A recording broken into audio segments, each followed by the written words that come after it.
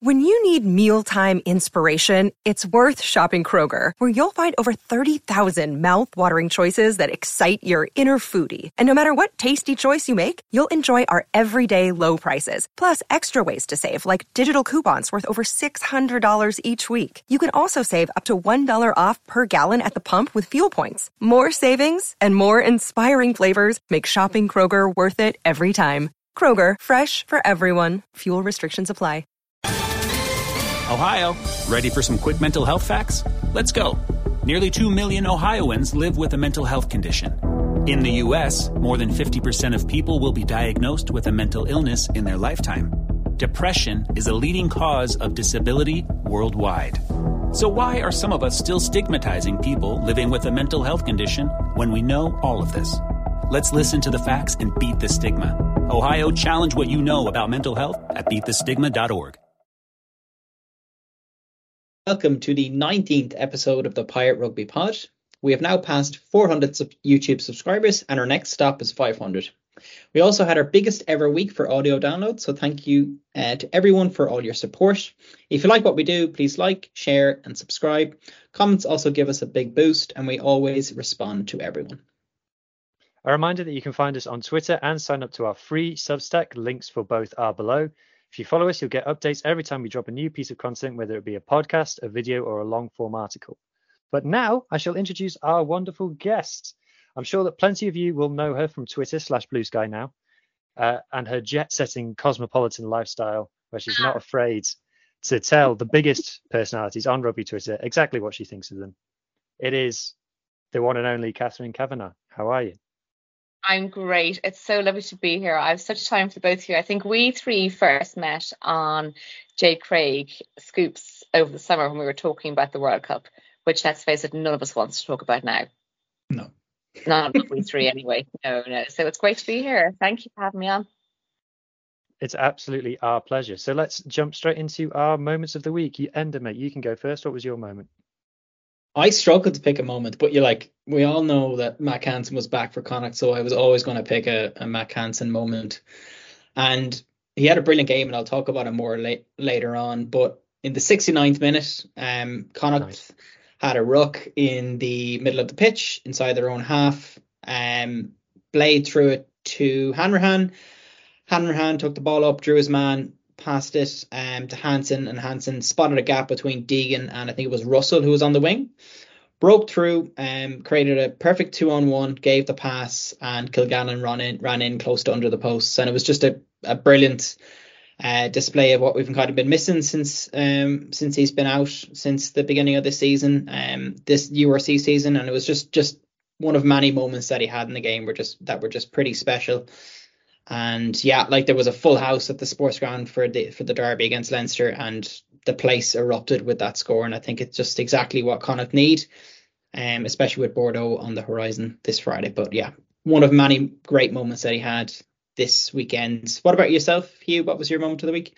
So I was at the rugby in person this week. I went to Cardiff to take in Cardiff versus the Scarlets for the second time this season. And I was with my friend and fellow podcaster, Harley Worthy, Dr. Harley Worthy, to give you his full title. He took the day off. Yeah, he took the day off treating patients and saving lives to come and attend the rugby with me. And it got to half time and we were walking down in the Arms Park to go and get a snack. And Harley turns to me and goes, I swear I just seen Richard Hammond. I was like, what? Yeah, Richard Hammond off Top Gear. And he's like, yeah, I swear. And I was like, I don't think you have, mate. And he's like, no, I know I haven't, because why would he be here? But he looked exactly like Richard Hammond. And then we get home, we check on Twitter. It was Richard Hammond. Richard Hammond was, for some reason, at Cardiff Arms Park. He was there, I think, supporting Kevin Sinfield on his mega super duper marathon thing. And Cardiff were posting Twitters of him in the crowd. So turns out Harley wasn't going demented due to the severe cold that we were standing in. He actually did see the one and only Richard Hammond. So that was a bit of a moment for me. Anyway, Catherine, what was your moment? I would talk about the Leinster win, which I think we snatched from the Jaws defeat in Connacht. But I think the moment belongs very much with Enda. It was amazing to watch Hansen back in full form. Like he's the least physically equipped rugby player in the world, but he's really one of the world's great personalities and great players at the moment, and we're so lucky he's ours, although temporarily he obviously belongs to the west of Ireland. And it was great to see him back and on flying form. And I will gloss quickly past the result that I know Enda is extremely upset about, to say, sorry, my friend, I'm not sure we deserve it.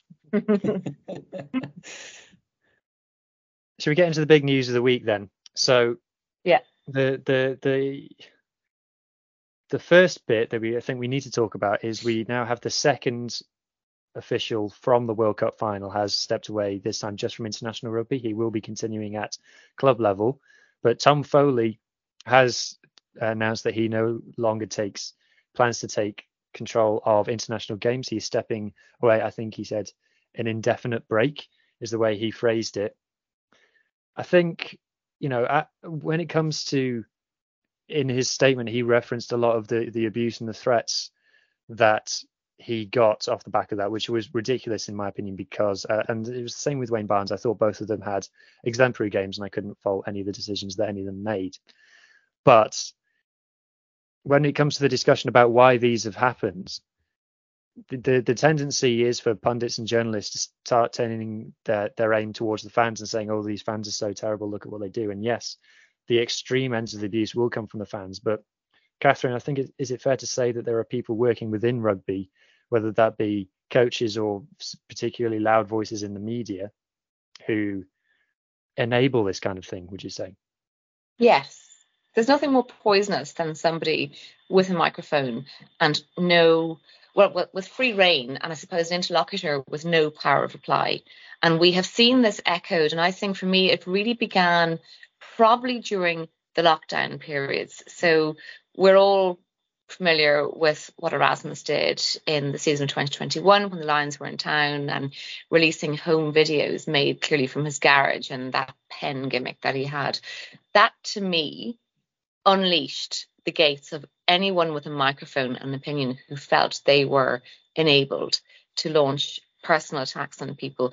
In some stage over the past couple of years, we have lost direction as a sport, and we have looked to our rugby teams perhaps to give us solace and comfort during lockdowns when there was nothing else to do, and we have probably elevated any kind of sport, but particularly rugby for some weird reason, to somewhere beyond the pantheon of just a great day out with friends and a chance to support your team or support your province.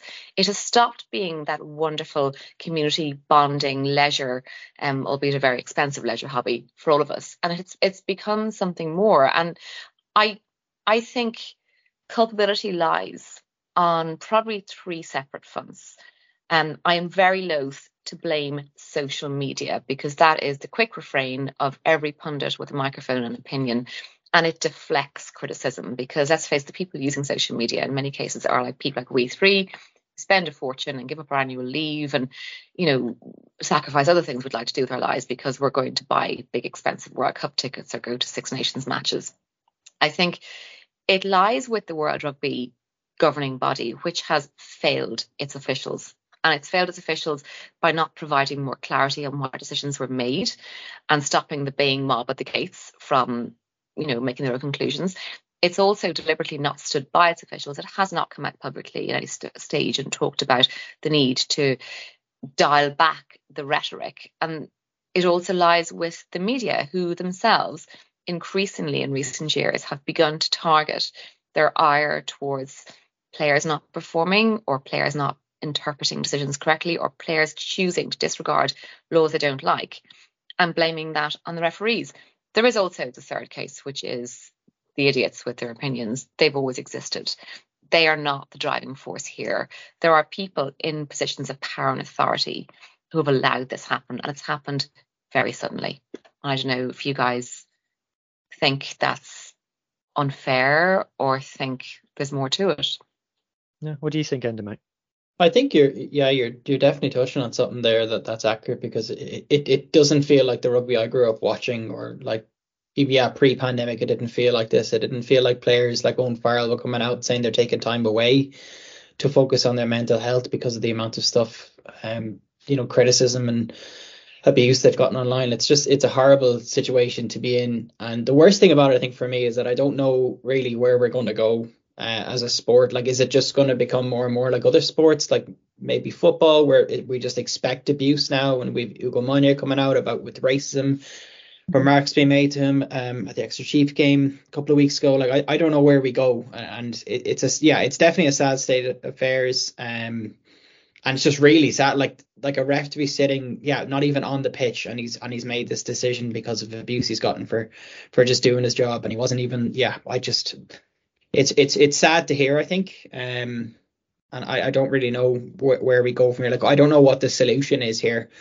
And I think, Catherine, you made a great point. Like, it's so easy just to blame social media and the lack of regulation. Like, it's never been this bad. Social media's been around a good while now, and it seemed to have gotten to a really bad stage now. And I just don't know where we're going as a sport and what we're going to do about it. I'm sick. Like, I just find the criticism, like we try to make a point on this pod not to criticize refs and not to focus on poor decisions, because it's just so boring and nobody wants to listen or watch that. And I just wish there was less of a focus on a ref in a game. Like, whenever you're watching certain games or you're watching certain international teams or club teams play, you just know that the same people are going to come out and just moan about the refereeing decisions against their team, and it's just such lazy. Like, it's such a lazy way of watching sport and commentating on sport. Like, just focus on your team, focus on where they went wrong, focus on the other team where they went well, like where they did well. I don't know. Yeah, I think that's exactly it. Lazy is becoming a buzzword of our podcast. Without Hugh blames ITV becoming a weekly bit, during the World Cup, there would be great games. There would be games that were tri-fests, and there would be a card given out in the first half, and the entirety of the halftime analysis from ITV would be dedicated to the refereeing and the refereeing decisions. So exactly as you alluded to there, and we have almost self-imposed, we don't do ref chat. Squidge Rugby does the same.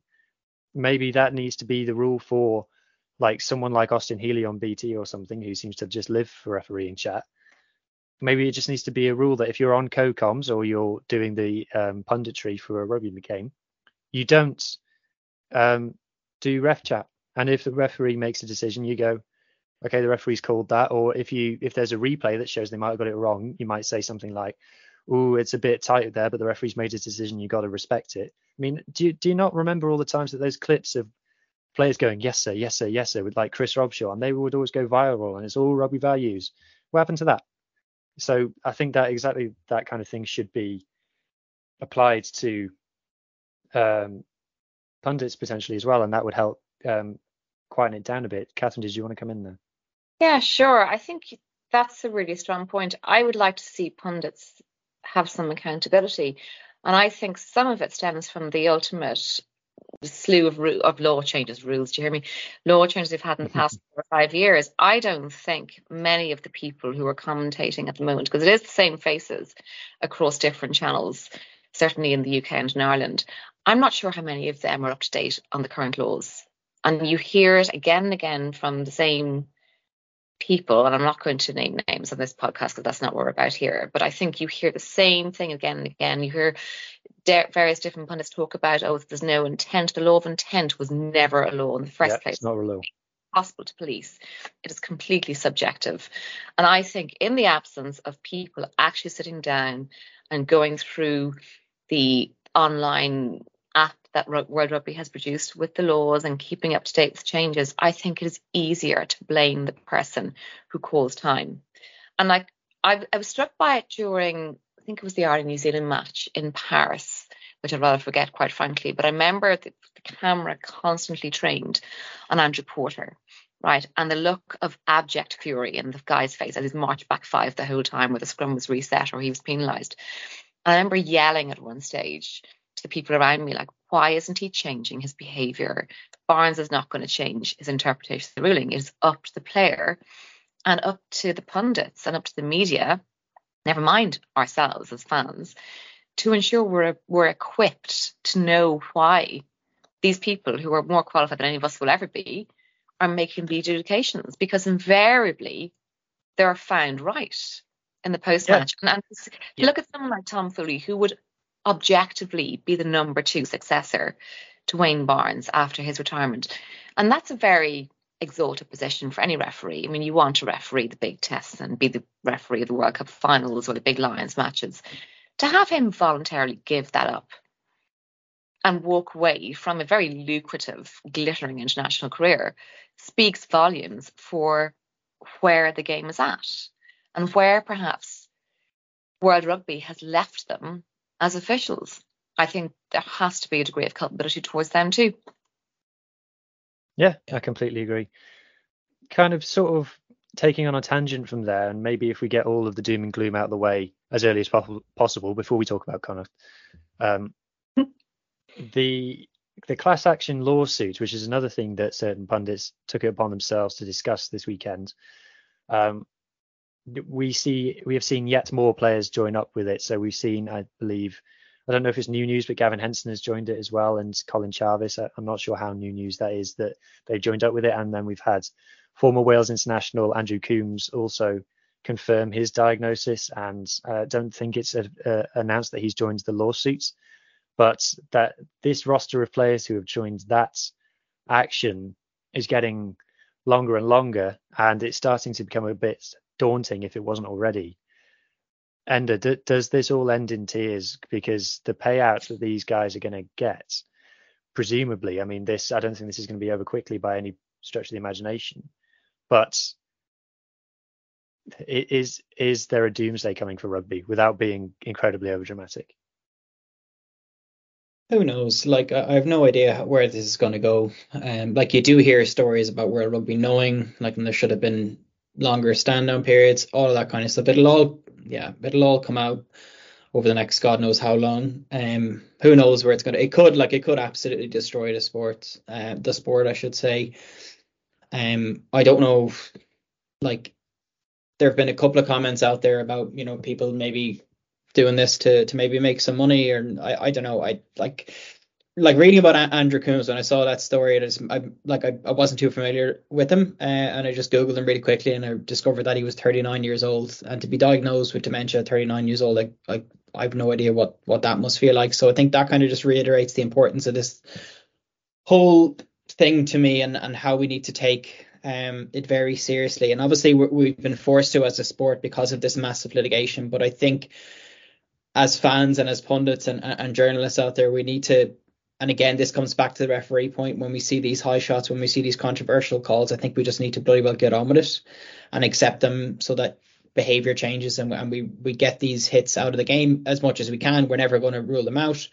But it also is linked to another point which we're going to discuss later, which is the calendar. Like, I follow Progressive Rugby. I have a lot of time for them on Twitter, and one of them, like, they don't want to see the demise of rugby. They want to see rugby prevail, and they want to see it succeed into the future. And one of their biggest arguments is that we just need less games, and I think that's the key for me. And then that's why I'm just struggling at the moment to see where rugby's going to be, say, after this litigation, or in 5 years. I honestly, after the chat we had with Kaelon last week, I don't know if there's a future for the Heineken Cup, especially if we're going to amalgamate the leagues and everything. If we are going to seriously put in place, a limit of say 20 games per player, where are we going to go? I think leagues will suffer, competitions will suffer, cups will suffer.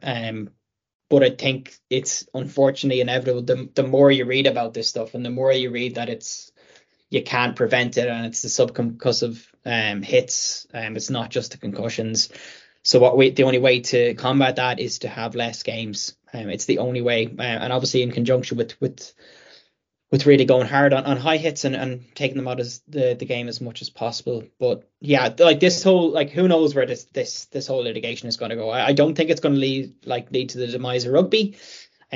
Some unions might struggle to get out of it. Will World Rugby have enough money left over to bail them out? Like, who knows?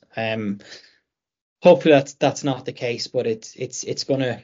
Yeah, there are going to be some tough articles coming out, as there have been since Steve Thompson came out a couple of years ago. Yeah, Catherine, what's your view? And are we looking at a world potentially in the future where either rugby is not the same presence as it is now, or it's a fundamentally different game to play, perhaps? I don't think the game itself will alter too much. The point you make about progressive rugby is really valid, actually, in terms of how they want to see it develop and see it policed. I would suspect there'd be two things. I'm not sure the class action in its current form will succeed. I think there's probably enough litigation power behind World Rugby to try and mitigate. I think insurance will become excessive, and that's actually what will stop its development and growth, particularly for tier 2 nations who will not be able to afford the insurance policies that are needed. And I think we probably need to see, extended squads. Like, we had a team with 33 players per nation in the World Cup. To me, that was a nonsense. That's what a 23 plus a few leftovers for 7 or 8 or 9 weeks, depending on your longevity. So I think it's too low as a number, and you need probably, yes, 20 games per player seems, I suppose, to my untrained brain, about right. I think the Irish do it right, and they do it on a rotating season, the same as everyone else does. But there's always going to be key assets that are exposed. And you would look at people like our recently retired captain. We look at Owen Farrell, who himself has been the victim of this, the kind of ongoing concussive stuff over time. The guys who are playing the most kind of combative positions, the guys who are targeted, there needs to be an acknowledgement that there needs to be more rotation in those positions. And perhaps that is the way the game will go, to try and mitigate. That said, you've probably guessed by now, I'm not a big fan of World Rugby and its current guys.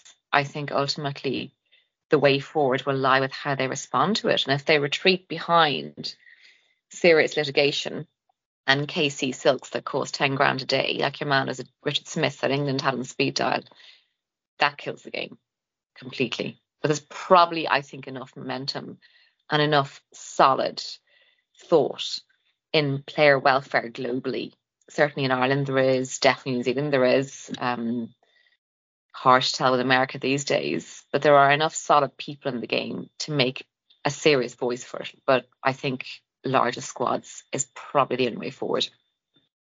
I have to say that's a little bit scary to hear from a Welsh fan's point of view, given what's going on in our game at the moment. So yeah, I think they're all excellent points. So moving on to something a bit more positive, we talk about progression in rugby, and perhaps the area of the game where nearly all of the progressive and positive news comes from these days, the women's game.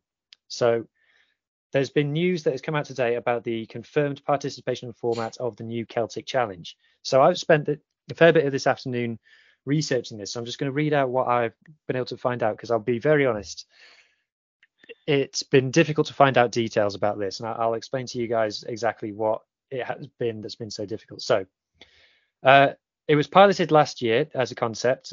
So Celtic Challenge, it's 6 teams, 2 from Wales, 2 from Scotland, 2 from Ireland. It was trialled last year with just 3 teams, 1 from each. So this is an expanded version of that. The 6 teams are from Scotland, you've got Edinburgh and Glasgow. From Ireland, you've got the Wolfhounds and the Clovers. I believe the Clovers are a mix of Munster and Connacht. Is that right? And then the Wolfhounds will be Leinster and Ulster.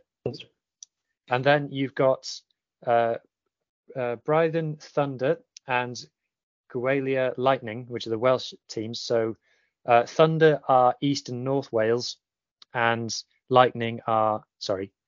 Thunder are North and West Wales. God, I forgot. Don't tell anybody I got that wrong. Yeah.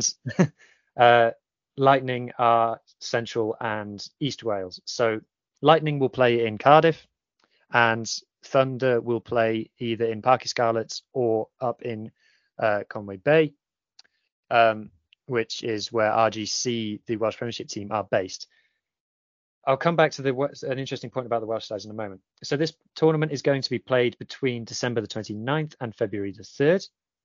The format is confusing. So they've made a bit of a song and dance about the format, but it's 5 regular rounds and then 3 playoff rounds. And if I just read the actual wording of it here. The competition will adopt new format, which will be made of 5 rounds before 3 double-header playoff rounds to determine who will be this season's Celtic Challenge champions. I, for the life of me, can't work out what 3 double-header playoff round means. Because with 6 teams, so double-header is 2 games, right? So that would be 2 teams not playing. That's only 4 teams. And then, so is it going to be like one of those ones where the quarterfinal happens between like thirds down to sixth, and the two top teams don't play, they get a bye, but that's not explicitly stated. It says that these double headers are going to be hosted in each of the participating nations. So it'll be one double header in Wales, Scotland and Ireland, but they don't know what order they're going to be played in yet. But that leaves the possibility that one of those rounds will be played in a country where neither of the teams participating are from that country, potentially.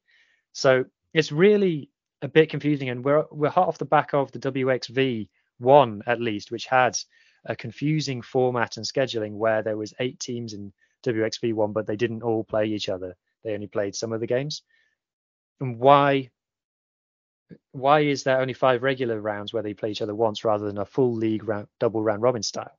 Now, the answer to that might be that this tournament is funded by World Rugby. It's not funded by the participating unions. And despite having Edinburgh and Glasgow in it, as far as I understand, it has no affiliation to the URC.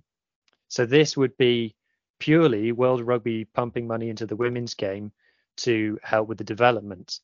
And it does seem like that these teams are going to be development teams. So Wales held open trials to get picked for these teams. It's not like a select of players from teams that already exist. So, yeah. Yes, so it does there seem are to be certainly in the case of the Irish and the Welsh as well. Yeah, which is a nonsense in itself. I mean, let's face it. Yeah, and no sponsor that I can make out. So, yeah, it's so max of like big organizational capacity to give the birds some ball, right? Yes. Sorry. Yes, I think that's a good way of putting it. So I think one of the reasons that it might be a truncated format might just be because they don't want to put in the money to pay for the extra games, basically. So like I said, finding out actual details about this has been incredibly difficult because it was been announced by each of the 3 unions, and they've all got copy and paste press releases announcing it, and World Rugby announced it about a week ago without the main details. The interesting thing for me as a Welsh rugby fan that stood out to it is it kind of gives a bit of an insight into how the Welsh Rugby Union might be wanting to redraw regional rugby if it had the chance. So there was talk a few years ago about Scarlets and Ospreys merging and a new region coming up in the north of Wales. So not many people realise that North Wales is actually represented as part of the Scarlets region, which might not make sense geographically to some people. That is actually how it works. So the Thunder, which are the West Wales and North Wales region, play in black and red, which is an amalgamation of the Ospreys and the Scarlets kits, while as the Lightning play in blue and yellow, which is an amalgamation of Cardiff and Dragons kits. So I kind of thought, and Josh Gardner mentioned this on Blue Sky as well, is like, oh God, don't tell that mad guy from Ponty that this is kind of amalgamated regional thing. I think it gives it a fascinating insight into how, if you were to start from scratch with regional rugby, how the WRU might go about it. But it's way too late for that now. So, like I said, this doesn't appear to be affiliated with the URC. We heard suggestions that a URC women's tournament might be in the works. I don't think this is that, but we don't know yet. So, Catherine, what's your reaction to this news? Is it another positive step by the women's game, or do you think there's something a bit half-baked about it, maybe? It's completely half-baked, isn't it? I mean, no one can make any sense of it, including people like you who've actually done the research. It is great to see female players get the exposure and get the competitive fixtures that they need to grow and develop. But I'd be more interested to understand funding and backing, like there's no sponsor. So where does that fit? And how much of it is a bit of tokenism? Because it doesn't make any sense. You need competitions. You need Jeopardy, for example. You need competitions to make sense and there to be a solid playing base. And if you try and amalgamate, as Enda will tell you, 2 Irish provinces, you don't really get the buy-in, like that feral provincial buy-in that we have. And the same thing with the Welsh regions and what you just mentioned. Yeah, I think there will be some amount of goodwill from some areas that will just be saying, no, we just need to back it out of doing the right thing and feeling like it's the right thing. But I don't know, Enda, sorry, go on. Rugby is good, but rugby to watch, isn't it? You know, It's played at a skillful level. It's great rugby to watch when it's played well, and the names we see in front of us suggest it will be played well. But to what you were saying, I just don't know how it gets the public interest at a time when Six Nations is back in the mix as well. Yeah, I think exactly. So hopefully with Rugby Pass TV, they might do the right thing in terms of broadcasting it, but there haven't been, like, I'm sure I don't think you noticed any of that information in your research, did you, about what's going to happen in terms of broadcasting? Will they even look to say? Yeah, I think it might end up being on YouTube, or S4C might broadcast the Welsh games, but that is, I think, probably speculation at this point. The trial tournament that they did last year, I didn't even know it existed until I read about the new one this year, to be completely honest. So yeah. It's yet another truncated format under which rugby can't seem to get the hang of formatting competitions at the moment. Yeah, look, and it seems like there's an awful lot of rugby on as well. Like especially with WXV, I think like the numbers at both attendance and viewing figures for that were quite low, which is really disappointing. But I guess at least they're trying something, and hopefully this is all going in the right direction, and there might be a bit of pain up front. But I just want to highlight as well, I think Rugby Pass TV kind of released some figures recently, and like it seems like a good few people have signed up for the service. And it's kind of something we've been calling out for a long time, having a rugby streaming service that you don't pay for and that broadcasts those maybe competitions that wouldn't be able to secure a broadcast deal with any of the big players. And it's widely available. I think that needs to be applauded. Like WXV, all of those games were available for free, which I think is brilliant. And like we see the Sevens tournament on this weekend. I'm not a big fan of Sevens. I don't watch it, but again, that was made available on the app everywhere. So I think having that platform is going to be part of growing the women's game. And if they get the more and more games they get on that, and the more, I guess, awareness that even is a thing, because I bet you a lot of rugby fans don't even know what Rugby Pass TV is. And the more awareness they grow about that, the better it will be for women's sport. But yeah, we'll see what happens. Yeah, absolutely. Right, let's talk about some actual games that happened. So I'm going to break with tradition and mention a non-Welsh or Irish game first. I'm going to talk about Bulls versus Sharks. So a huge event, one of the biggest games in the URC. And the Bulls made a real statement. They absolutely took apart their local South African rivals in front of a big crowd at the stadium. I think it was well into the mid-20,000s for attendance, which is great to see. And a hot day, again, fell victim to the camera was facing the side of the stadium, which was bathed in sunlight, and it is a heat wave in South Africa, so no one was sat there, so it looked like it was empty, but there wasn't. There was 20-odd thousand people sat on the other stand that the camera wasn't pointing at. So, people... Anyway, I've done that rant too many times already. But it was a big game, and the Bulls, we tipped them to do incredibly well this season, and they are not disappointing anybody. And like I said, that Sharks team was packed full of Uretzabeths and every Springbok you could want. And the Bulls were like, yeah, cool, and just absolutely destroyed them, playing some great rugby and just formidable. I can't see them losing at home for the entirety of this season, and I think they're going to be there or thereabouts come finals time in the URC, to be honest. So that was the exciting game. I'm now going to quickly run through the Welsh regions, and then I will let you two get into the meat and the bones of the Connacht versus Leinster game. So, like I said, I was at Cardiff Arms Park to take in Cardiff versus Scarlets. A win for the Scarlets, a morale-boosting win, but I'd say from a Scarlets point of view, a lot of the problems that we've had were still very much present and correct. Our set piece got taken apart, both line-out and scrum, and our kicking game still has not made an appearance this season. So Cardiff managed to draw us into a set-piece game in the first 20 and a kicking game in the third 20 and won both of those periods, but we just ran everything. And Johan Lloyd in particular just was like, yeah, no, give me the ball, and was just making breaks from his own 22 all over the place. Cardiff down a man after losing Ellis Jenkins, which I think was a fair one. But if anybody ever has the chance to attend a rugby match in Cardiff, I'd really go for it because it's a great day out. The locations, both Cardiff Arms Park and the Principality, are right in the middle of the city. There's brilliant. Yeah, you fall into a pub on the way out, and just don't go when it's -2 like I did, and it will be, like I said, a great day. So no excuse for not getting out and just enjoying the rugby. Other two results, Ospreys in a low-scoring game against Benetton. Benetton won. I think it's a lot closer than a lot of Osprey fans were fearing, though, because Benetton went full strength and Osprey sent the kids. Toby Booth said it wasn't the kids, but it was. And yeah, I think it will be another one of those results that we look back at the end of the season and say, you know what, that wasn't so bad. But Benetton racking up the wins and still have them down to be in the playoffs come the end of the season. And then finally, Dragons took a hefty beating off the Lions down in South Africa in their final total game. You looked at the result and I think it was something like 49-22, something like that. And you think, oh, that's not so bad. Kept it under 50.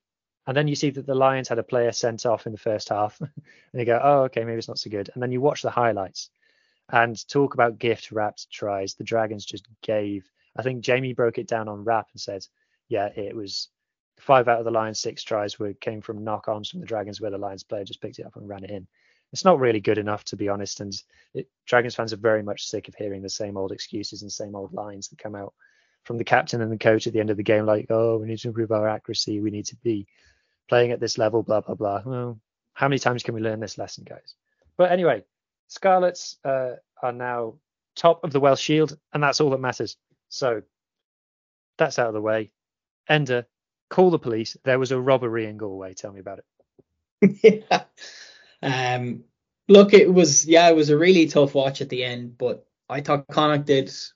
Like, I think Connacht, despite I think they're in 8th now at the moment, just behind Benetton, just behind Ulster, and I really feel like they should be higher in the table.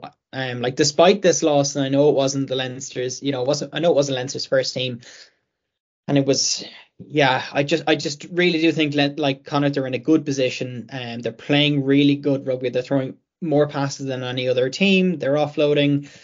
They do kick. They kick quite a lot, but they kick smartly. They keep the ball in play. They don't just kick for lineouts. And like, if you look at this performance, like, Connacht were down quite early on, and they came back, and a lot of that was down to Hansen. But also, like, if you look at Connacht's 3 scores within this game, they all started from within their own half. And I think that just shows you how exciting they are, and the type of players that they have and the type of game plan that they have. And it just shows that they're willing to run it from anywhere, but not necessarily like their own 22. Like, if you like, Connacht under Pat Lam would, famously run from anywhere, like in terms of like their 22 or like close to their line, whereas Connacht at the moment under Wilkins are a bit smarter than that. Like, they do run the ball from inside their own half, but they do play smart rugby. They do clear the lines when they need to. They've got an excellent scrum half in Caelan Blade who's able to box kick quite well. Connacht's scrum was very dominant in this game. Like, Tadhg Furlong, like towards the end of the game, Tadhg Furlong came on and Cian Healy came on, and Connacht were just winning. Like, there was reset after reset, but eventually the ref kind of gave in and just gave a couple of penalties to Connacht. I think he was dead right, but like, they were completely dominant in that facet of the game. And I think that's a really strong point. And they were quite good at stealing the line out, opposition line out, which is what they've been good at all season. But in this game, the line out just capitulated. It was so frustrating. I think there were 5 losses in a row or something. And unfortunately, in the 81st minute, when Connacht had done really well, won a scrum penalty against Leinster, and a couple of minutes left on the clock, kicked the ball to the sideline, and then the ball went in. Yeah, crooked throw on the line out, and Leinster, of course, run in. Really, really frustrating. But yeah, they just think they do need to figure some things out, but I just don't want to be overly negative. Like, I think this is one that Connacht probably deserve to win. Like, they just need to cut out some of these silly mistakes. Like, I remember there were camps in their own line during the first half, and they did really well to hold out Leinster, and then they eventually won a penalty, but that penalty was reversed because Hurley Langton during a scrap grabbed somebody else's scrum cap, and then the ref saw it and reversed the penalty. And that was really, like, that was a really tough moment for Connacht. And then similarly, was it against the Bulls where they had a chance to go for their 4th try just to get that bonus point, but of course the penalty was reversed because there was back chat to the ref. Like, stupid things like that they really need to get out of their game. But overall, I think they're definitely going in the right direction. Like line out aside this game, I think the line out's been good this season. The scrum's excellent. They've got some absolute superstars. They've got Mac Hansen back, 11 defenders beaten, 143 meters gained, 2 try assists, 3 clean breaks. Like he's a superstar. And now we've got Bundy coming back this Friday as well against Bordeaux. So it's not all doom and gloom, but it's a game they should have won, and it wasn't. Leinster's first team was far from it, but the foundations are there, I think, to go pretty far this season. What are your thoughts? I've been going on a bit there, Catherine, but what are your thoughts from a Leinster perspective? I think you're harsh on your own team, right? I think this team kind of gave up its big stars to the World Cup. They're only just back and assimilated, and sure, we're missing Bundy. Hansen, I was talking across there. Hansen is debuting at full back on Saturday night and looked like a man possessed. So it's a weird thing to watch Connacht over the years. I certainly well remember, like it was yesterday, the 2016 Celtic Cup final, or the Celtic League final in Edinburgh, when you absolutely hammered us. And I think they're kind of 2 steps away from being the psychological killer team, right? And all that needs is a bit of guidance and your frontliners back and in command and control. I'd rather not focus too much on my own team stealing victory at the death, because I think that was a blip. I was really concerned. And it's a concern that's carried over from the World Cup as to line out and set piece and scrum. I just think something has gone wrong. I'm not sure that Leo is the person with the steady hand on the tiller. It's not really his job to do that stuff. He's the overall, the executive, and the DOR needs to take responsibility. And of course, that person has been absent and has just arrived back after a month-long bus tour of South Africa with a trophy. So, I think our chickens are coming home to roost much faster than we expect. And of course, looking forward to Sunday. We play La Rochelle in La Rochelle. I'll be flipping amazed if we come away from that without only losing bonus point, let alone anything else. And I think really you look at somebody as good and as sharp as Frawley, and perhaps now that the news today with Harry Byrne being out injured until the new year, perhaps Frawley now slots into that 10 slot that he should have occupied from probably the start of his professional career really at Leinster, and of course never was able to because Sexton was there ahead of him. And that maybe is the one bright spark for us, that injury, albeit really unfortunate, forces that positional shift. So we see Frawley at his pivotal best. But I think there's much more questions for me than happy answers for you, and based on what happened on Saturday.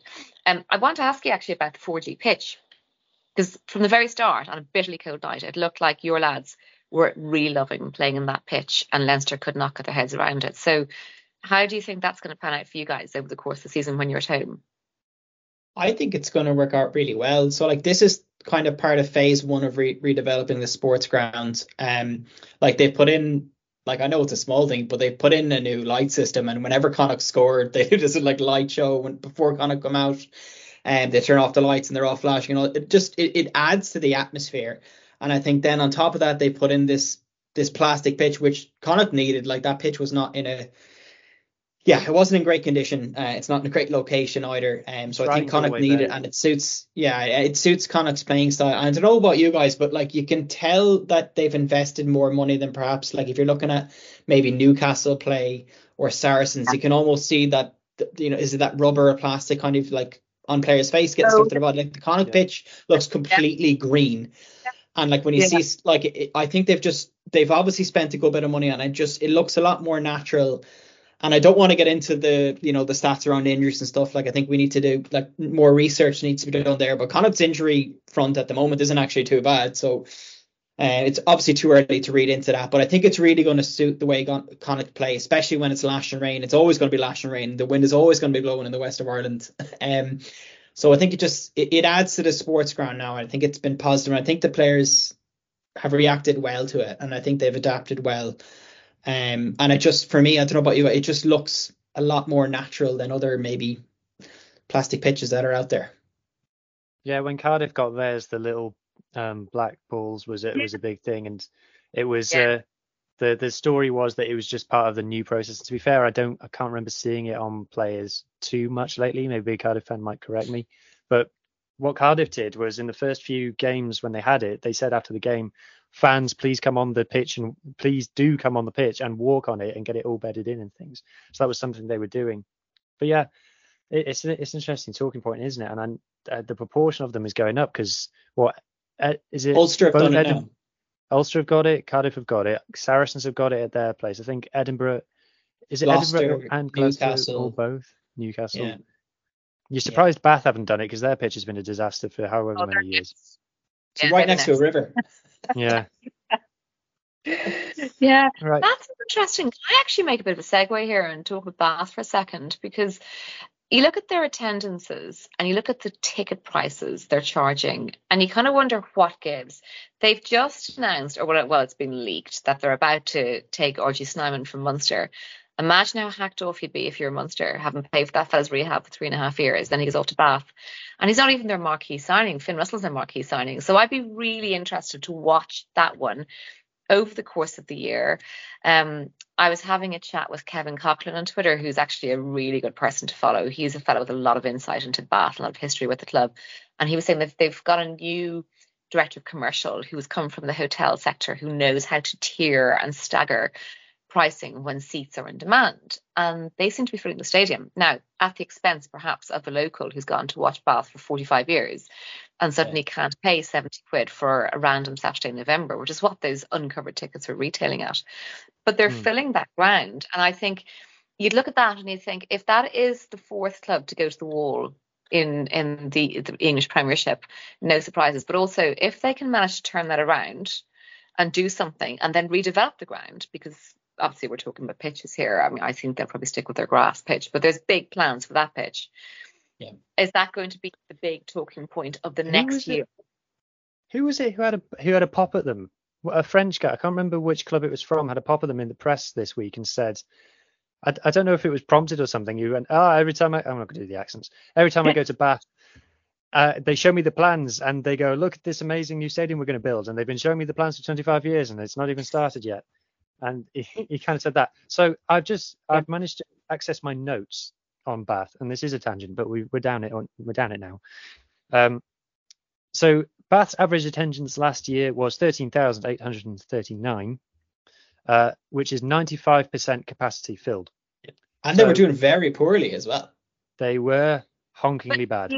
Is that not season ticket holders buying, and they count the season ticket holders having attended even if the place is half empty? Because Leinster does that. God bless us. We do that very well. As far as I'm aware, everybody does that. Yeah. So yes, probably, but it kind of adds up because on TV you can see that it is full. I've done a whole deep dive on this, and Bath is one of those ones which kind of disproves a little bit the population argument, because you say, oh yeah, you get more fans, but you're in a bigger city. It doesn't necessarily work up, because Bath is by a long way not the biggest place in England. And if you look at someone like Newcastle, they are in one of the biggest cities outside of London that hosts rugby, and yet they have the smallest attendances by a long way. So it's just parts of those pieces of context. I mean, let's be honest, Bath is a pretty posh place. Maybe the people who live there have got a bit of money. I don't know. Maybe that's a general statement. I mean, I don't remember train links dramatically improving. The last time I was there was kind of January 2022. And like, it still took 90 minutes and cost about 100 quid to get down from Paddington to Bath. So I'd be really interested to see how they do it. And if they do finally develop that pitch, maybe it'll be a 4G, but I don't think so. I think they're going old school.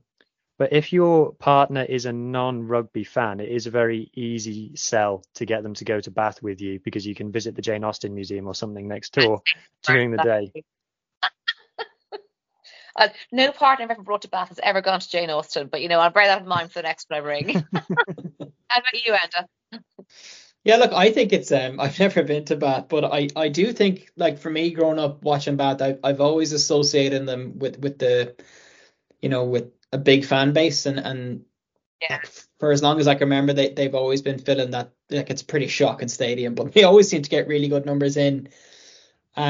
Which I think is really important, because obviously at the moment, let's not beat around the bush. The reason they're doing well is because of money, and they're getting big signings. So I think whenever that money runs out, or whenever that investor just says, who I believe might be Dyson, the person behind Dyson, is that, like, for me, I don't think the English rugby model is sustainable, and I could eat, like, when he moves on, for example, what the hell happens then? So I think it's good in that respect to have that fan base who will probably be there during the tough times, just like they were last season. So I think that's really important. Especially when you look at attendance figures for other clubs. But I really like to see that, like a club that, you know, had a horrible season last year but got really good attendance. I think it shows they're obviously doing something right. And just touching back to Connacht as well, I know it was sold out and it was only 8,000 people, but the atmosphere, I think it came across on TV. Like we spoke about this maybe on a pod or two ago. Like, it's so important having these purpose-built rugby stadiums. Like, I know the sports ground isn't purpose-built for rugby, but these small stadiums that are enclosed, the people behind it just put on a good show, and I think that's what Connacht are doing really well now at the moment. Because we want people coming to rugby games, and I think that's important. Like, and you need to improve the match day experience. And do you see that attendance has remained consistent and in fact improved since the World Cup? Whereas I would have thought that certainly the Irish would have been so kind of desolate after the World Cup that we'd all have hated rugby. This last week. Yeah, it's incredible. Like, people are actually dying to watch it, and the product is brilliant. Certainly in Connacht, it's great. Do you know what? A random segue. The attendance capacity at Musgrave Park in Cork is 8,008 seats. Oh wow! yeah. And they fill it. And they sold it out for the Glasgow game, which is brilliant. Just adds to that atmosphere. But I don't know if you guys, so about 2 hours ago, Matt Hardy from City AM published an article saying that attendance figures for the Premiership are down 1,200 per game so far this season. Yeah, he's got he's a dog with a bone a bit about slating rugby at the moment, and he has done a few articles along those lines. Although, to be fair to him, he did praise the URC the other day, so maybe he's a best league secret guy. Yeah. But yeah, so he is very much, that is his thing. Just last thing on Bath, I will say the other thing that helps is it's not a football town. So rugby town. Bath, that helps. Bath, Gloucester, Northampton to an extent, less so Leicester these days, now that Leicester City have become a thing.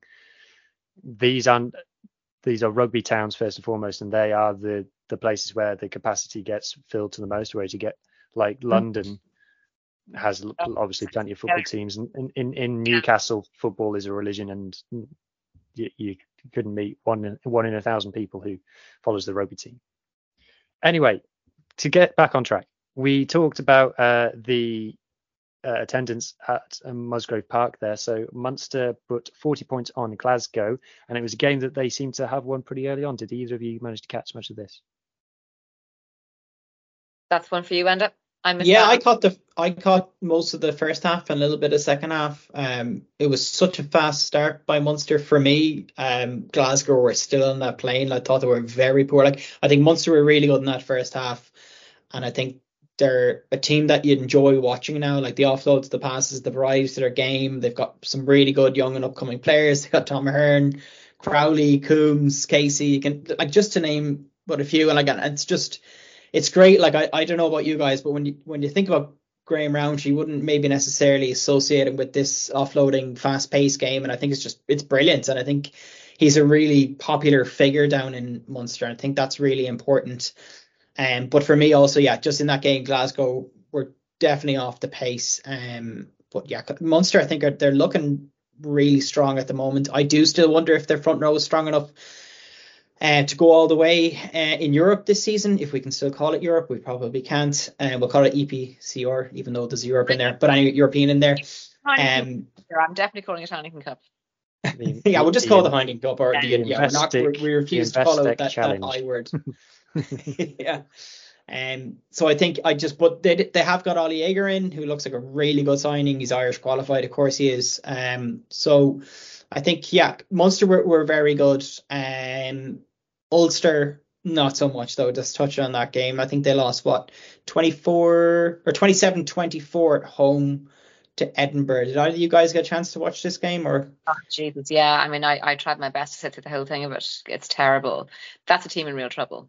And I'm a great, I suppose, student of psychology and sport, and recent academic stuff I've done has led me down that path a bit. It really looks like they are a crowd of fellas with no leaders, no on-pitch leaders. Dan McFarlane seems to be furious the whole time about the fact that the team didn't perform in training. Well, perhaps one should look at oneself, Dan, as the answer to that. You contrast that with the point you've made about Graham Roundtree, who more and more seems to be becoming a leader. And you need to be a leader of men, particularly in those Irish provinces where they're so guided by the cult of the personality. And, you miss a couple of big personalities in the Ulster setup and suddenly they are looking absolutely rudderless. I mean, they were trying to lose that game. And you feel really sorry for guys like Stephen Ferris and the other lads around him who have played and won trophies with Ulster and have to watch and commentate on this because they look abject and really lost. And for a team with the caliber of players they have, everyone has to stand up and take accountability, and people aren't. And you'd have to look at them and think, Jesus, they really contrived to lose it. Yeah. And they've been going for a good few years now without, like for a long time now, without any trophies. So I think it's about time, they pull things together. And I know they've a massive injury list now at the moment. There are murmurings now, obviously, about McFarlane and rumours going around about him, of course, but he's in contract with Ulster till 2025, I believe. So I don't think he's going anywhere anytime soon. But yeah, I thought those comments after the game were quite poor, talking about, like, you always look at yourself. Like, you wouldn't hear Rog saying something like that. You certainly wouldn't hear Pete Wilkins, who's the current Connacht coach. He's excellent as well. I didn't know much about him till this season. I've listened to him now every week in the media, and he's really articulate. He's a really smart guy, and you can tell that players are playing for him. But yeah, we'll see. I don't see Ulster going anywhere this season, unfortunately. And they've also signed Kitsoff, who must be wondering what the hell he's walked himself into. Imagine that. He's probably checked his bank account though, and he's probably got happy days. Yeah. Can you imagine arriving into Belfast and it being dark at 4:00 in the afternoon? I mean, God love him. God almighty. He's probably looking at Blair Kinghorn getting Edinburgh 100 grand from Toulouse and just going, oh, I'm over here. Right, last URC game then, Stormers versus Zebra. I didn't manage to catch much of it, but 31-7 to the Stormers. Stormers with their Springboks back, Manny was back, #Team Manny, and Willemse was back, got on the score sheet. I think you kind of look at it and go, with the context that you have to view the URC with now, with these South African tours, you'd say 31-7 isn't so bad, really. And this is like, you didn't get anything out of the game, but you have to say there's a lot of teams are going to get beat by a lot more down there. Yeah. And that's testament to Zebra as well. Like, they're on 11 points now at the moment, which is equal to what they had at the end of last season and more than they had at the end of the 2021 to 2022 season, which is just bonkers to me. But I think that shows how far they've come on. Like, they've a win this season, they've a draw, and I think that's important. And this league to me so far this season has just been so competitive. But yeah, the Stormers do look off though at the same time. Like I know that they were traveling for 4 weeks. Well, they had 4 games. I think it was at least 4 weeks they were traveling. So yeah, but they were probably on the road for longer than that. But I think we'll see. But I think we'll see now the South African teams as they play these home. Like, even the Lions are putting massive scores up on teams. But I think we'll see the South African teams really now creep up that table. Maybe not so much the Sharks, but maybe that's for another pod. So the South Africans are now going to be getting their second ever taste of European rugby as we go into that this weekend.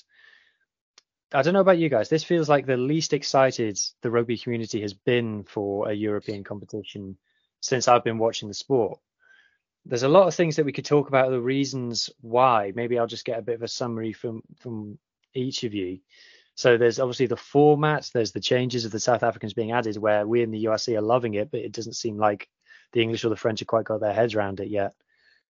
And yeah, like I said, the number of teams who qualify is a big bone of contention. Catherine, for you, does Europe still hold that magic, or do you think, no, this has lost its shine as we stand today? Europe for an Irish fan, Europe for a Leinster fan will always have a special allure. If you're from a team that hasn't tended to compete well in Europe or has gone out in the opening rounds, it becomes one more thing. I'm not being mean. No, I didn't mean that about you. I was thinking about something like Gloucester. God, he's going to drop off. I know.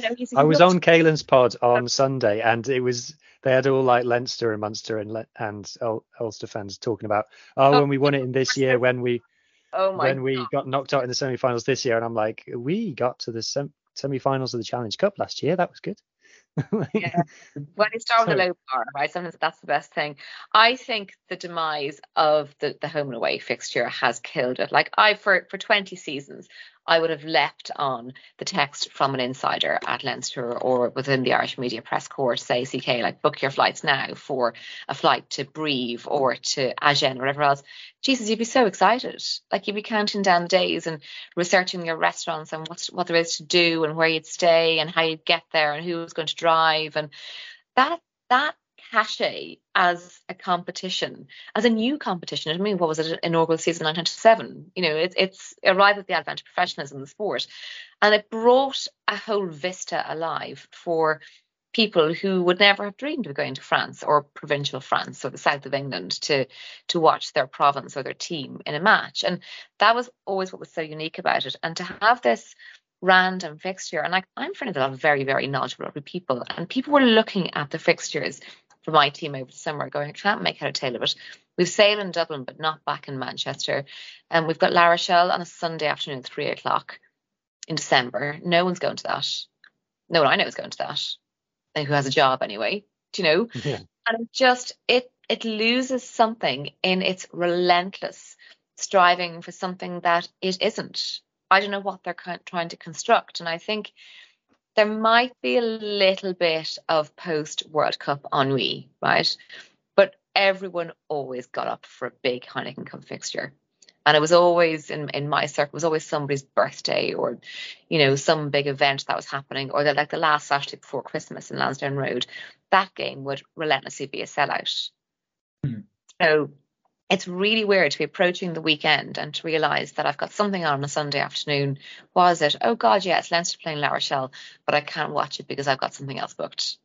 That's the first time in my life watching rugby that I have had this approach. So over to you. It's a death knell, isn't it, for your involvement with the sport? I talk about my experience with Formula One quite a bit on this, and there was a time in Formula One I would set an alarm at 5 a.m. to watch free practice. And now sometimes I don't even check to see what time it's on, and I just see the result. I'm like, oh, there was a Grand Prix today. Like, yeah. And it feels like Europe is getting a bit like that as well. Like, oh, that game was played. Wow. What about you, Enda? You know, Challenge Cup friend. What is it? Did you get there a bit quicker, having not had the historical success that maybe the Leinsters among us have had? Well, I'm kind of one of those unique Irish fans. Like I support all the provinces just in a certain order. So Connacht is my number one team, Leinster's number two, Munster 3, and Ulster 4. Don't tell Caelan about Munster. So like I like to see all the Irish provinces do well. So but you're dead right. Like, it doesn't feel like we've got Europe coming up this weekend. But from a Connacht fan's perspective, like, it's massive. Like, just for Connacht to be in the Champions Cup this season is huge. Got Boredom coming to town on Friday under the lights in the sports ground. I think it's really something to look forward to. And I think the fans will get behind them. And listening to some Connacht podcasts during the week and some of the media coming out and some of the press releases they've put out there, they want to make a statement on Friday. The players seem annoyed, the coaches annoyed. So I think it could be a great game. We'll see what kind of team Bordeaux sends over. Who knows? Because it's all about the top 14. So I think from a Connacht perspective, it's huge. But like, yeah, from an Irish rugby perspective, it does feel like it's lost that, and it just feels like it's this massive competition now that nobody understands. I love the South African teams being the URC. They're in Europe now. I don't know how I feel about that. I don't think I'd mind if there weren't just so many teams. Like, I don't feel like a lot of those teams at the moment who are playing this weekend are there on merit, which is a shame. I think it should be the elite teams in Europe playing each other. And like we've seen in the last season or two, teams with multiple losses get through the knockouts, and I think that's just act for me. And it's going to be fascinating, I think, just to see what squads are put out this weekend. Like, I remember last season, the Bulls basically put out their second string team for European games. That they just prioritise the URC, which from a URC perspective is cool. But also they've also got the Currie Cup as well. But like, exactly. How are the South African teams going to manage it? will you see them putting out, like I think John Dobson might have said he might have hinted at the Stormers doing something similar this year. And I think like that's a shame if we're looking at that type of situation. I don't think you'll see any Irish team ever put out a second string squad. But yeah, it's definitely lost something. But you know what? Like I just feel like it'll get interesting during the knockouts. I will probably all forget about this conversation about all the group games, and it'll be a great knockout. But I just think the English teams are not going to be there. Like it's going to be between the Irish provinces and the French teams. The top French teams. Yeah. One good thing though about the Challenge Cup, which is pretty cool. Like a Georgia team, the Black Lions are playing Gloucester this weekend. That's cool. And Zebra playing the Cheetahs. For a lot of people, they wouldn't be interested in that, but for me, as a bit of a rugby nerd, like that's interesting. I love seeing the Cheetahs. Ruan Pienaar still playing. Like that's cool. That's a bit different. Yeah. Years after he left Ulster. Years after that, yeah. He's still going. Mm-hmm. So I am super excited for Gloucester going to Tbilisi to play Black Lion, because I think there is a more than decent chance that Black Lion win that, because they have a lot of Georgian internationals who are at the World Cup there, and Gloucester are going to send the kids, and Gloucester's not kids team is doing very badly at the moment. So I reached out to friend of the pod, Francisco Isaac, to get a sneaky preview of this, and he essentially said, Hugh, I wrote an article for World Rugby, you should just go and read that to me. But he gave a non-committal that he's excited. He said that he thinks the Black Lion might win a couple of games, and as you just said, you only need a couple of wins to progress. So Black Lion could find themselves getting to the knockouts of this tournament, and how amazing would that be? Oh my God. The Cheetahs made it to the knockout last season, like. Yeah. You know? Yeah, so that's exciting. So I'm super excited for that game. That is probably the one thing that I am really intrigued by this time. But I just want to go back to a point that we kind of touched on earlier. You know, we spoke about the rotation of players and things, and you talked about their ender. What team is Bordeaux going to send over to Connacht? And we're talking about what kind of team Gloucester is sending over to Georgia. So this kind of comes back to our chat about the calendar, and we've seen reported by America's Oval, the other day, that the All Blacks are now getting up to playing 15 test matches next season. And what we're seeing now is, if we talk about limits for 20 matches for players as just hypothetical, that would mean that over half of those could be at international level. So it really feels like club rugby is really struggling for space to breathe, and I think Europe is really suffering from that we're trying to have this football style European competition. It just doesn't fit. We can't find space for it. And if we did want to go back to the old style pool format with the double headers, as you said there, when do we schedule those games? When is the opportunity to have them? Because we're trying so hard to not have URC games clash with internationals. So Catherine, I know this is a topic very close to your heart. Mm-hmm. The Northern Hemisphere calendar, as it stands, it just doesn't work. And I think it feels like that there are people on this half of the planet who are struggling to comprehend that, and how the Kiwis, for example, have very much got it sussed to suit them. Yeah, well, I mean, you know my views on the World Cup and its original scheduling, and the fact that it sits in early autumn, and how that suits the three Southern Hemisphere sides, and it's borne out in the results. I think perhaps I might challenge the concept that it's stopped working for Northern Hemisphere. I think it works really well for countries and clubs or provinces or franchises with a strong rotation policy at the base. And that gives, like, I don't mean to keep harking back to the Irish system, but I think it works for a reason. And that is a very strong rotational policy at the base. So whilst you're top flight or away at Six Nations or whatever, your kind of middle tier are being blooded in the ancillary competitions. Where that really falls off is where, for example, Wales, right, where there isn't that breed of academy type structure or lower middle tier ranking coming through. So the same players are rotated the whole time. And it's no coincidence that you look down to the list of those, whatever it is, 200 and something names of rugby players involved in the class action. Many of them are Welsh. So the same people have been played over and over and over. And when I talked earlier about New Zealand perhaps having the player rotational policy right, they can do it because that's the number one sport. Well, however long it stays that way is another moot point, but they've got enough rank and file coming through to populate the domestic leagues whilst they send their top flight off with something to spare. That said, 15 tests in a calendar year for one side is negligent. And that's negligent from a health perspective and professional perspective, and probably an ethical and likely an insurance perspective. Yeah, it is crazy. And I wonder if this is just trying to cram in as many games as they can before the Nations League starts, and then they might find themselves potentially limited. I will also point out that the only tier 2 nations that New Zealand are playing next year are Japan and Fiji, who are due to be added to the Nations League. So I don't know if we can refer to them as tier 2 for much longer. Kaylin, how about you? Do you feel like we're reaching it? Did I say Kaylin? I've been called a lot worse, don't worry. I'm so sorry, mate. It's because Kaylin's always look, main event monster, blah, blah, blah. You know what he's like. It's a crazy amount of games, like when you think about it, and like just to touch on what Catherine said, like for me, I've said this on this pod a few times, like the Irish system is the best way to go. We rotate, we look after our players, and the idea of Ireland playing 15 games is just wouldn't happen. Yet we can still fund 4 provinces really well, and we can retain all our talent. Like we don't like isn't it Wales to play that extra game outside the test window during the November period? We don't have to do that, and we don't have a massive population. Like we just do it right. And for me, this kind of just reiterates this point. Like it's just, like, why would you play? Well, that's obvious. They're playing 15 games to generate loads of cash. Like I think I just saw that Barrett's been signed on till 2027, which is good news for New Zealand. Yeah.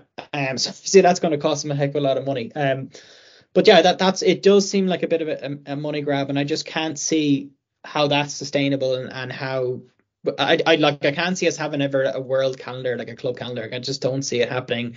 Different hemispheres. Like it's hilarious looking at the RC each weekend. Now you'll see games in freezing cold temperatures in Cardiff and in Cork, and then teams are playing in 36 degrees heat in Pretoria. I don't know how it's I don't know. Like the calendar piece is just like, I think for me it's a bit out of control now at the moment, and with Europe and with the domestic leagues potentially amalgamating, then you've got all these. Now we've got these nation leagues and everything. We have too many games. We've too many competitions. Club World Cup in as well. Yeah, we could argue with too many clubs. You've clubs going under. Like there's almost just too much rugby. Like people often refer to the NFL, but like it's such a it's one competition. Like we're never going to be at that stage. It's one country, pretty much. It's just. But I think Kat, that's such a good point. I think that I don't want to be too doomsday on this, but like we have touched on litigation, we've touched on player welfare, all of that, and this crazy calendar. But like it's obvious that bigger squads and less games are like, or even maybe the same amount of games but just bigger squads. But then, how is an English team going to afford that? If they have these benefactors and then that benefactor pulled out. I just don't know. Don't know where I went there, but anyway, here we are. Well, let's continue the European theme then and do our roundup of all of the club results. So I'll take France first. So something we spoke about before we came on air was the Toulon hype train, which I am firmly on board of, and maybe even the conductor, or at least the ticket collector. So Toulon are now up to second in the top 14 with their 4th win in a row. They beat Po, who were doing very well competing at the top up until now. Racing still hold the number 1 spot. So the question we were all asking is, are the real Toulon back? Or at least are the Toulon that won 3 back-to-back-to-back European titles back? We wait and see. But it's exciting to see what they can do in Europe coming up. There was a Stade derby as Francais beat Stade Toulouse. But Montpellier, unfortunately, picked up their 8th loss in a row. They sacked Richard Cockrell last week, and that doesn't seem to have worked yet. They're right at the bottom, and it doesn't look like they're going to be going anywhere. The only win of the season came in game week 1, which was against Rogers La Rochelle, who I believe did pick up a win at the weekend. Oh, God. Yeah. La Rochelle picked up a win just the weekend gone. I think it was against Perpignan, who are again in the relegation zone of the top 14. So Anyway, Pro D2. So Vaughan are still top despite their loss to Grenoble. This was covered in the Friday breakfast show as this game was played on Thursday.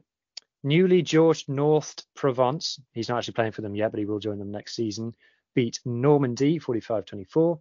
Portugal winger Rafael Storti got 2 more tries for Beziers as they beat Montauban to go 4th in the league, but his international teammate Nicola Martins did not have the same amount of luck as they lost their game in a thrilling 6-0 defeat.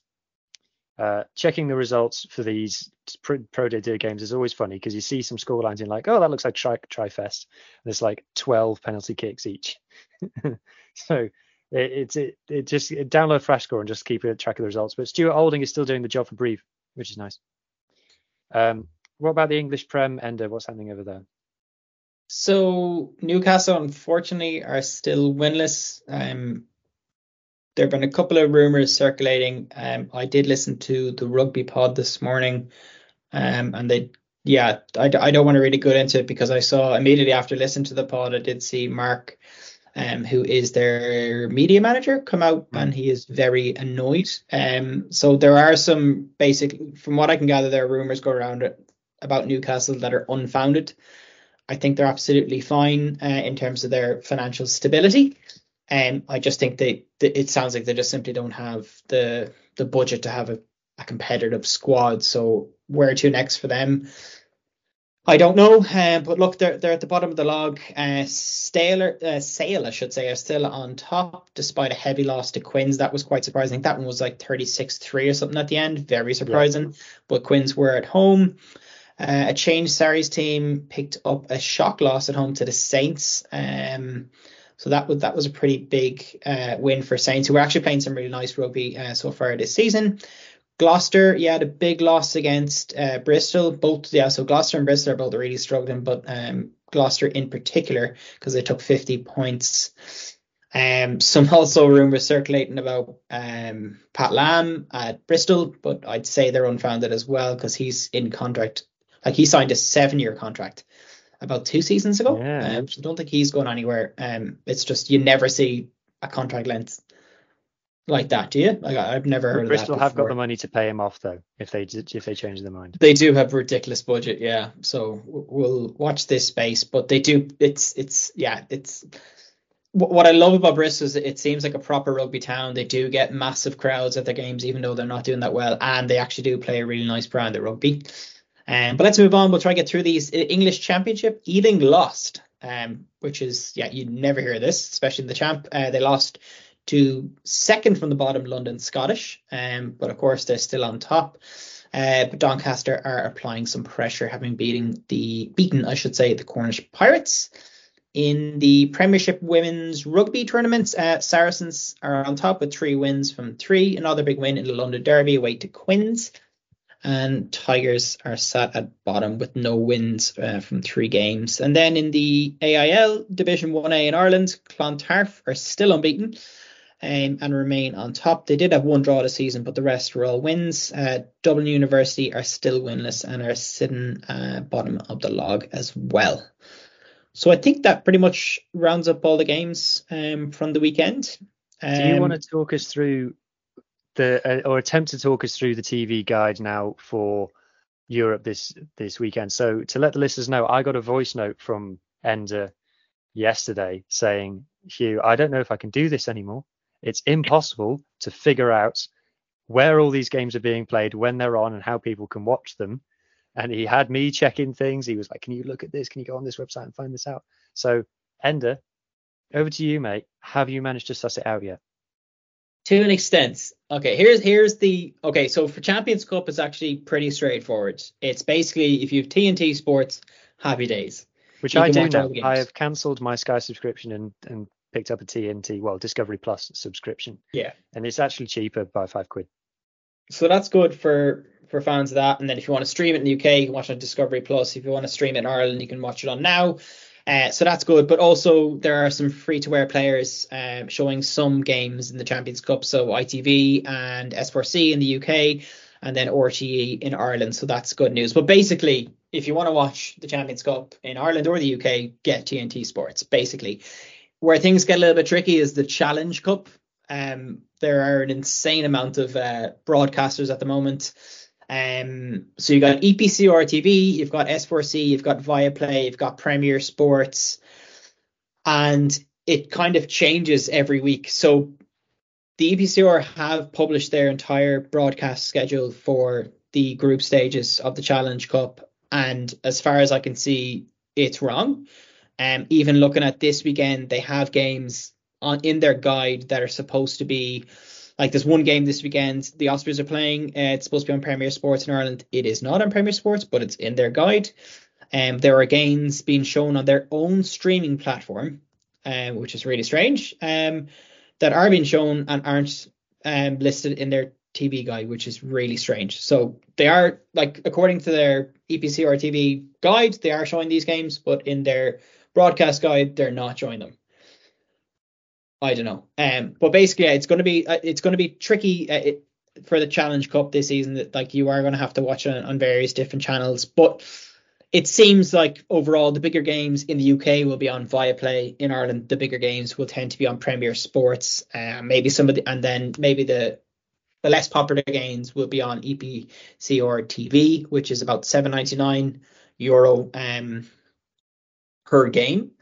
But there will also be some free-to-air games in the UK on S4C. But yeah, let's just quick. To sum it up, both competitions start this weekend, and this weekend alone there are seven different broadcasters, 10 different channels, and 8 different streaming platforms. So you'll hear all about it in our Friday morning pod, and I'll also get the guide out as usual on Thursday night or Friday morning. So, Catherine, you got a bit of a reaction there. €7.99 per game. That's almost a match ticket for some people. That feels like a piss take, doesn't it? Yeah. I mean, I kind of think of that as in terms of my Audible monthly subscription, or a few more quid becomes my Netflix subscription. Like, that is bananas. I'd love to speak to the commercial person at EPCR and wonder, like, where their intent lies.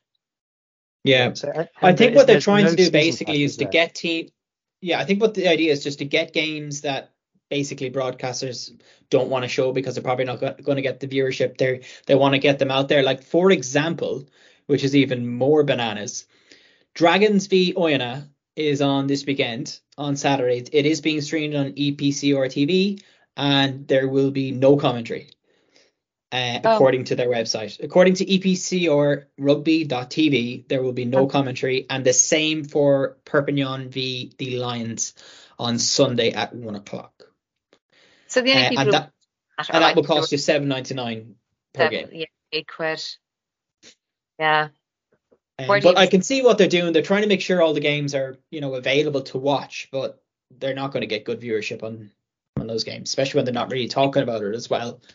There was a solution 2 years ago when they decided to screw it up.